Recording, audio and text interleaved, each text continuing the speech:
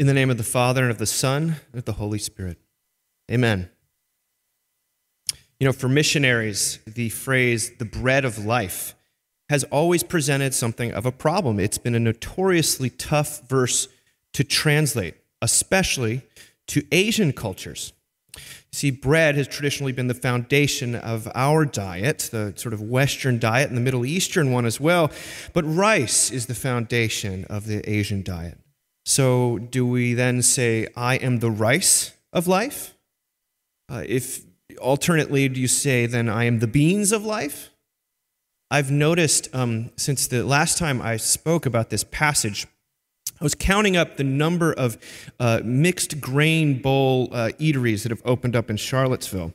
We got Roots, Chopped, Kava, Meza, Mahana Fresh, Citizen Bowl, Otto's, and even Chipotle sort of counts.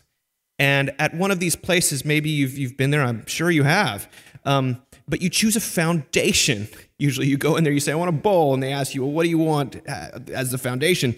Do you want grains? And if you want grains, do you want white rice? Do you want brown rice? Do you want lentils? And now do you want right rice, which I think is some sort of cauliflower thing?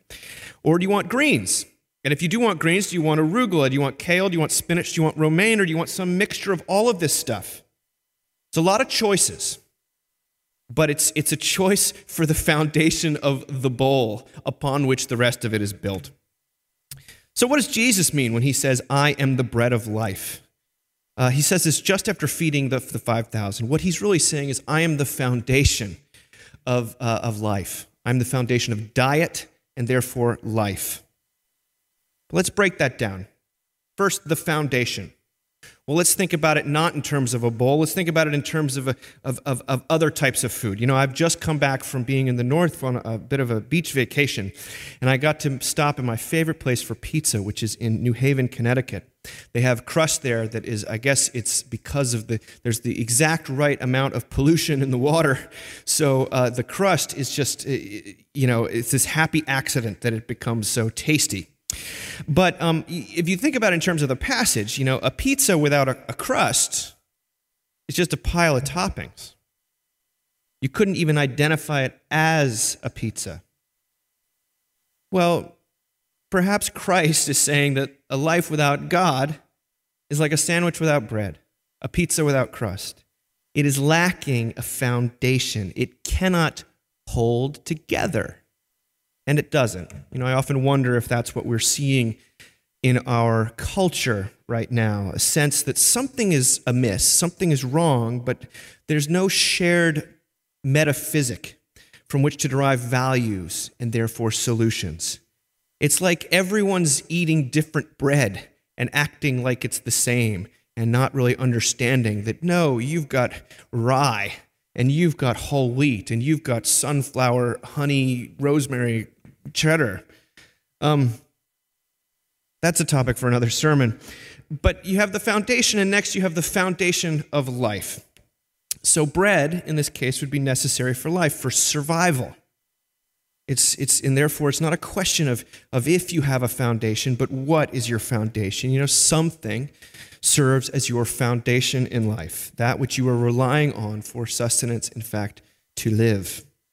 And for most of us, if we're honest, maybe we check the God box, but the actual foundation of our life is something different. Now, this is one of the great insights of the Bible and of many religions, in fact, that everyone is religious. We just differ in how we're religious, that everyone worships. There is no such thing as not worshiping. The great modern text on this truth comes from writer David Foster Wallace, who he was speaking about it in a graduation speech and said, there is no such thing as not worshiping. I was reminded of that this week. The New York Times Magazine put out a big article about Silicon Valley and God. Can Silicon Valley and its search for artificial intelligence, can it somehow mesh with spirituality in any meaningful way? And Linda Kinsler was writing, and she said she noticed that Silicon Valley is rife with its own doctrines. There are rationalists, the techno-utopians, and the militant atheists. Many technologists seem to prefer to consecrate their own religions rather than ascribe to the old ones, discarding thousands of years of humanistic reasoning and debate along the way. Many of those beliefs, she writes, such as that advanced artificial intelligence could destroy the known world, or that humanity is destined to colonize Mars, are no less leaps of faith than believing in a kind and loving God. A remarkable thing to read in the New York Times. What she's saying is that even people who would say that they don't have much of a foundation in God are still coming at it with some sort of religious, worshipful, metaphysical foundation. The pandemic, of course, has revealed to many of us what our actual foundation was, our actual functioning bread of life. Suffering has a way of doing this, of showing us what we're looking to for meaning or to satisfy our hunger. So if the bread of your life is a certain position at your job or a relationship or a prestigious last name or a bank account, you name it, well, then you will experience pain whenever and wherever that foundation is assaulted or under threat. As inevitably will be. People who don't know who they are if they aren't garnering respect in the office, for example, or even, let's say, rhetorically, clergy who preach to empty sanctuaries, not really knowing who they are if no one's there. I joke, but when we lose something that we believed was crucial to our existence and value, maybe even something we felt we deserved, we will become embittered and despondent. This is why the Olympics, which are going on right now, are such great drama, because the foundation of people's lives, and that's to become an Olympian, you have to make your sport the foundation of your life. It is under assault, and it is either vindicated, or in most cases, it is destroyed. And that makes for high drama, and we love to see the glory that results when someone wins. But we're also interested in the comeback stories, as well as the unlikely defeats, the underdogs. This is part of the reason why, by the way, why Jesus encountered such difficulty. He was constantly threatening people's the foundation of their lives by exposing how flimsy these things actually were. To put it in a more pithy way, you could say that suffering itself does not rob us of joy, idolatry does. Because that's what we're talking about here. That's the biblical word. Back to David Foster Wallace, he says the compelling reason for maybe choosing some sort of God or spiritual type thing to worship is that pretty much anything else you worship will eat you alive. If you worship money and things, if that's your foundation, if that's your bread, literally, if they are where you go to tap real meaning in life, then you will never feel like you have enough. Worship your own body and beauty and sexual allure, and you will always feel ugly. And when time and age start showing, you will die a million deaths before they finally plant you in the ground. Worship power or influence, and you will feel weak and afraid, and you will need to ever more power over others to keep that fear at bay. Worship your intellect, being seen as smart, and you will end up feeling stupid, a fraud, always on the verge of being found out, and so on. Now, in Wallace's terminology, it correlates to our passage, and worship correlates to hunger. So much of life is defined by hunger. What are you hungry for is the thing that you're worshiping. And just as Jesus is not saying he's literal bread, the hunger he's referring to isn't necessarily physical hunger. What do we know about hunger, though? We know that it's new every day. Even after I inhaled those New Haven pizzas, a few days later, I was thinking about going back. So sure, there's hunger for food, but there's also hunger for possessions, for knowledge. There's hunger for power, for influence. There's hunger for security, for stability, for wisdom, and yes, hunger for love. As with anything, when you become starved of these appetites, you often become desperate. Even if we know that no matter how much we get, it doesn't satisfy. There is a temptation, a very real temptation to believe in what some people call the arrival fallacy. That once you reach a certain station in life with certain people you get certain possessions or certain accomplishments, well, then you will reach satisfaction, capital S.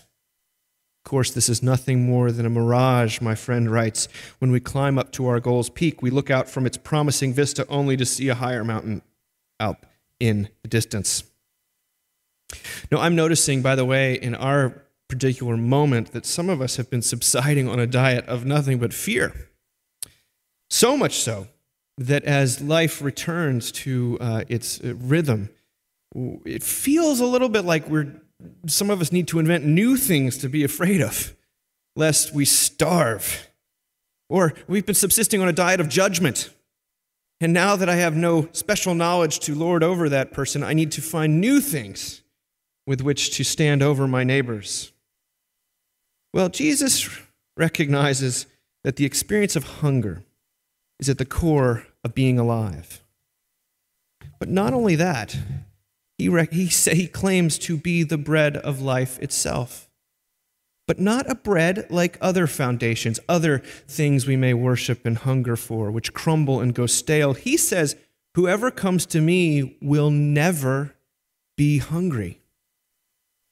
Jesus is the equivalent of one of those ultra-dense German loaves that could sort of sink to the bottom of the ocean. How can he say that? How can we trust that? How can a lot of people promise things like that? How can we trust that Jesus actually is who he says he is? Well, let's take the image one step further before we end. Because bread is something that we consume. In eating bread, we destroy it. But we are nourished and we live while it ceases to. Well, so it is with Christ, the one who was destroyed so that you and I might live. The writer Susan Sontag once put it this way. She said, being in love means being willing to ruin yourself for the other person. Being in love means being willing to ruin yourself for the other person. Well, Jesus was willing, and not only willing, but was ruined for your sake. And he was raised in accordance with the love of God, which is as inexhaustible as our hunger for it. And so where are you hungry today? What sort of bread are you feasting on? I might encourage you to choose God. Feast on the bread of life. But I know, if you're like me, that tends to be the last place you go, unless you're absolutely starving. So if you're not starving, and maybe you are, well, if you're not, hear the good news that God has chosen you, that his blood is now the foundation of your forgiveness, his resurrection the foundation of your hope, and his love a constant and sustaining diet of grace. Amen.